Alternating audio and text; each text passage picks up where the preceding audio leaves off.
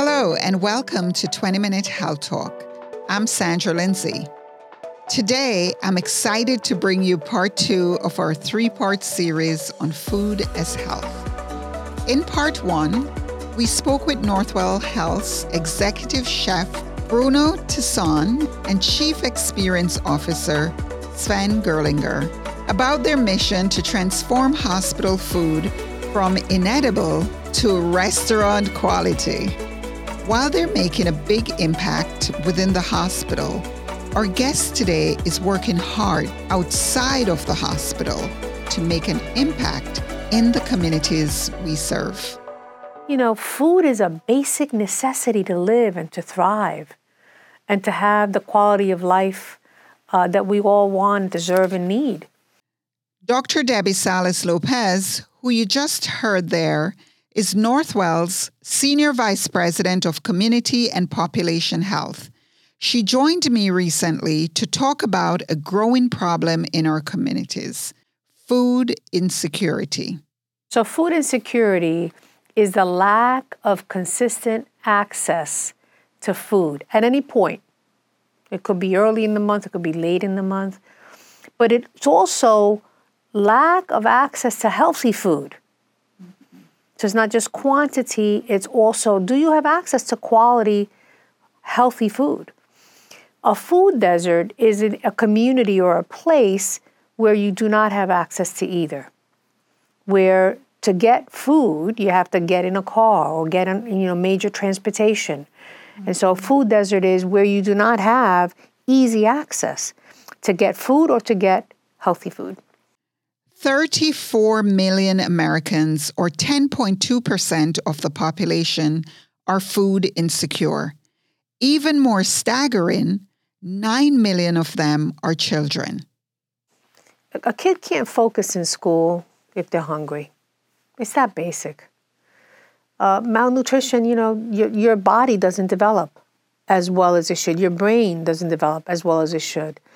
I actually think that food is health. Mm-hmm. That there's a link that you can't separate them. If you're food insecure or you don't have access to healthy food, by definition, you're going to have a chronic condition. Think about obesity and the pandemic of obesity in our children and in our adults. And so all of those are consequences of either not having food or not having access to healthy food or both. The connection to health is clear.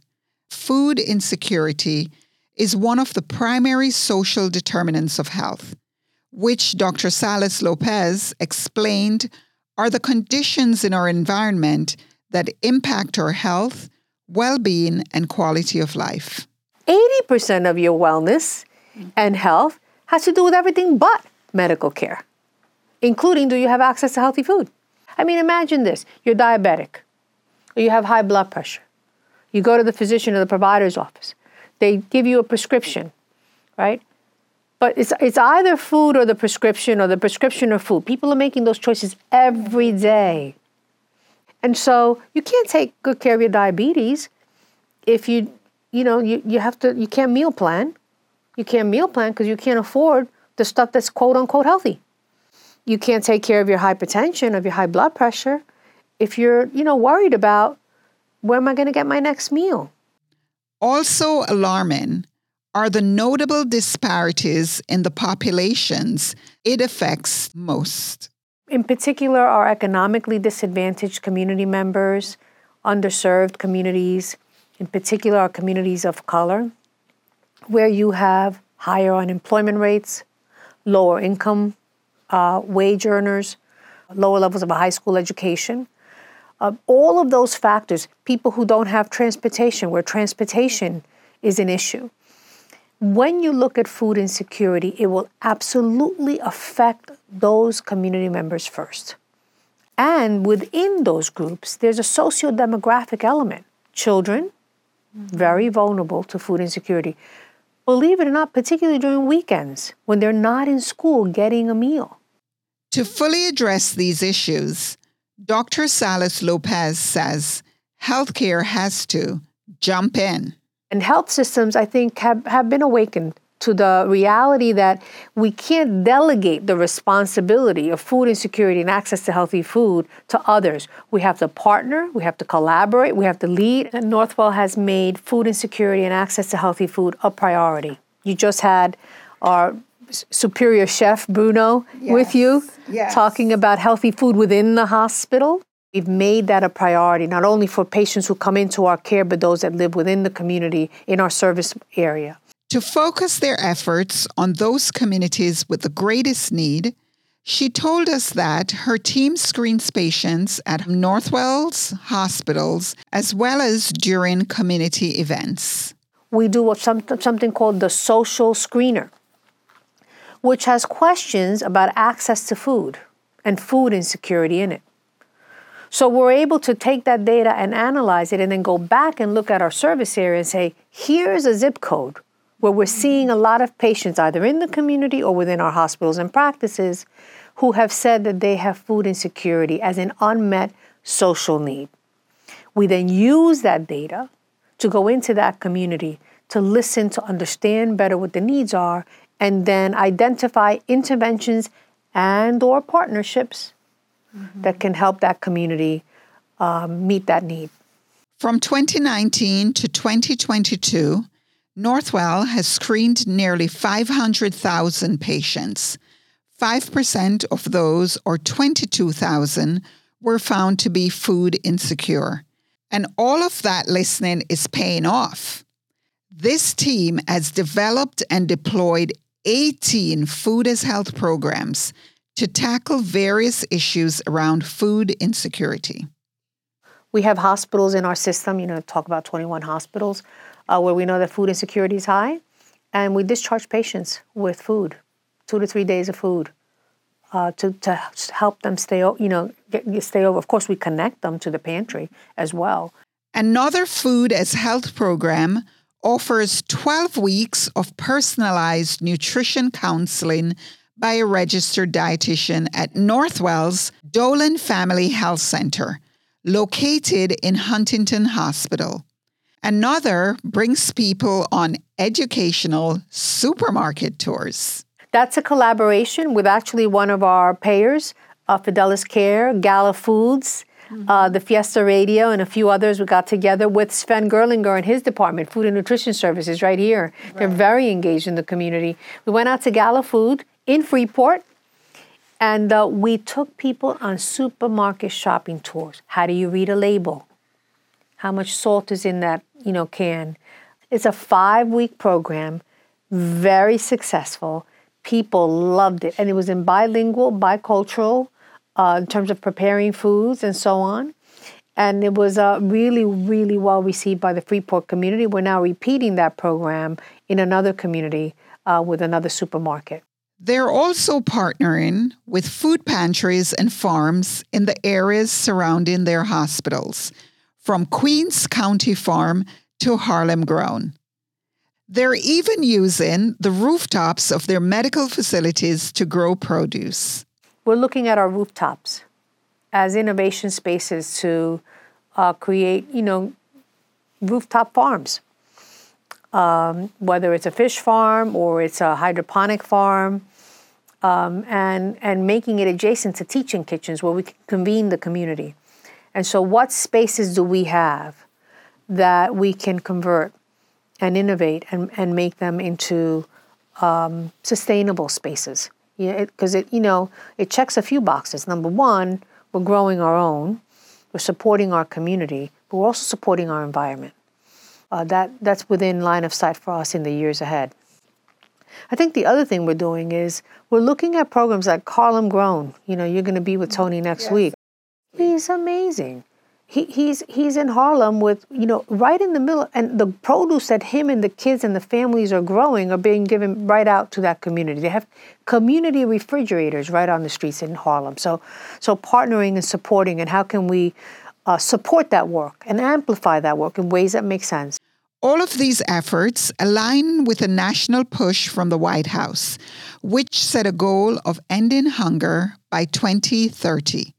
As part of that pledge, they identified 5 pillars: improving food access and affordability, integrating nutrition and health, empowering all consumers to make and have access to healthy choices, supporting physical activity for all, and enhancing nutrition and food security research. The ones that we signed on to were to integrate nutrition and health, and I described the program that we have at Huntington Station at the Dolan Center that does that. That's just one example of how we integrate nutrition and health. And then, of course, to enhance nutrition and food insecurity research. We're working closely with our colleagues at the Feinstein to see what should we know about interventions that work or those that don't work. So you learn a lot from things that don't work. But how do we do this in a methodical manner? Collect data, and then look to see what worked and what didn't work. What should we be doing more of? One of the things that we're very interested in going forward is how do we sustain these programs and how do we scale them? And the only way to know that is to do the research on it, to get the data. That's really important. One program in particular that this dedicated team is working to scale is called Wellness on Wheels. The Wellness on Wheels program is a mobile teaching kitchen, so to speak. And we bring it to the schoolyard and or to the gym. This is an education for pre-K to fourth grade to children and their families, economically disadvantaged communities, predominantly communities of color, our Black and Brown and Latinx communities. And we go there to the school and we teach them. It's only 30 minutes. Our dietitians, our nutritionists, it's led by our team of people. And they teach them physical exercise, My USDA plate. Then they go back in the spring, how to grow your own plants. They go home with a healthy vegetable with recipes in multiple languages. And, that might seem small, but believe it or not, it's impactful. To date, Wellness on Wheels has reached 29,000 children on Long Island, and now it's expanding to Staten Island. And what they're doing there is they're partnering the Wellness on Wheels piece with their Healthy Corner Store initiative. They have corner stores that are adjacent to schools. And in those stores, they're educating the store owners on what healthy foods they should have there, what produce. They're supporting them by helping them source healthy food and vegetables and fruits for the kids when they get out of school. And so if you meet people where they are, sky's the limit. And for each and every program, she said there's a team of volunteers, both from Northwell and in the community, which makes them possible. Each area, each team, each unit, each department finds a way to make this priority their own. Whether they're doing it to help each other, to, get busy with your hands and relieve stress, or you're doing it to give back. We have so many volunteers. Our community events are all out in the community. So when we do things, we're not doing them at Northwell sites specifically. We're actually doing it within a faith-based organization, within a community-based or a school. And so just let us know when you want to come, and we'll be ready for you, and we'll let you know what you need to bring. And in addition to yourself and your optimistic spirit, and we'll be happy to have you and happy to meet you there. While most of their efforts are spent looking outward, some programs are built to benefit their fellow employees. So I'm working with our HR leadership to identify and in a very confidential, dignified way, provide support to our employees that have, and we have a caregivers fund that they started, and they're keenly focused on ensuring that for those that are going through difficult times, they find solace and support and resources in a confidential and dignified way.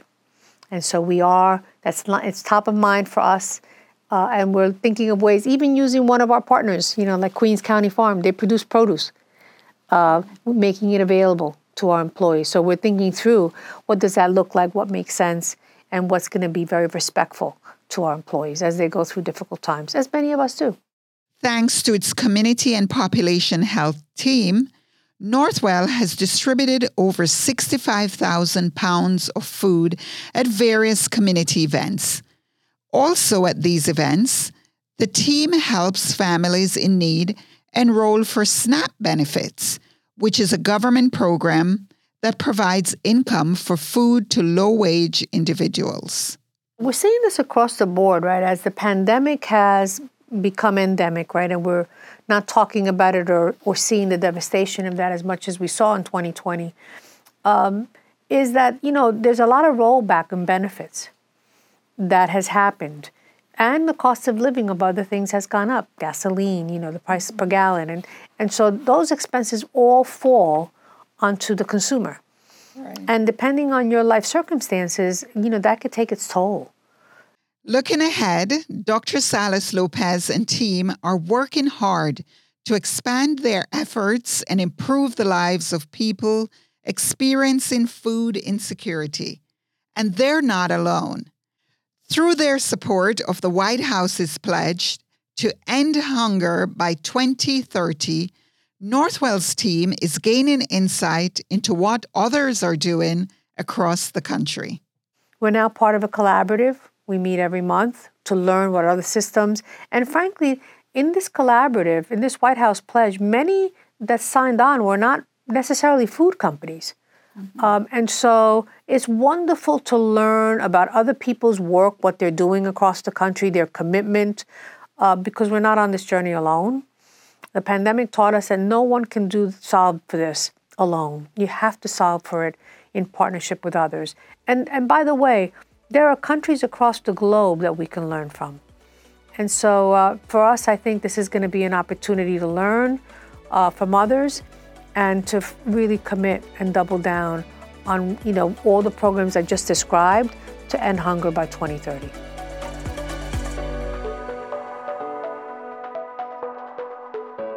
That does it for part 2 of our series on food as health. I want to thank Dr. Salas Lopez again for joining us and for all the incredible work that she and her team is doing out in the community to address food insecurity. We talked about Northwell's partnerships with farms like Harlem Grown, and our next episode will feature my interview with Tony Hillary, the founder of Harlem Grown. And it's only appropriate that to end the series on food as health, that I visited one of Harlem Grown's farms. I can't wait to share that conversation with you. That will be available on July 19th. Until then, I'm Sandra Lindsay, and this has been another episode of 20 Minute Health Talk.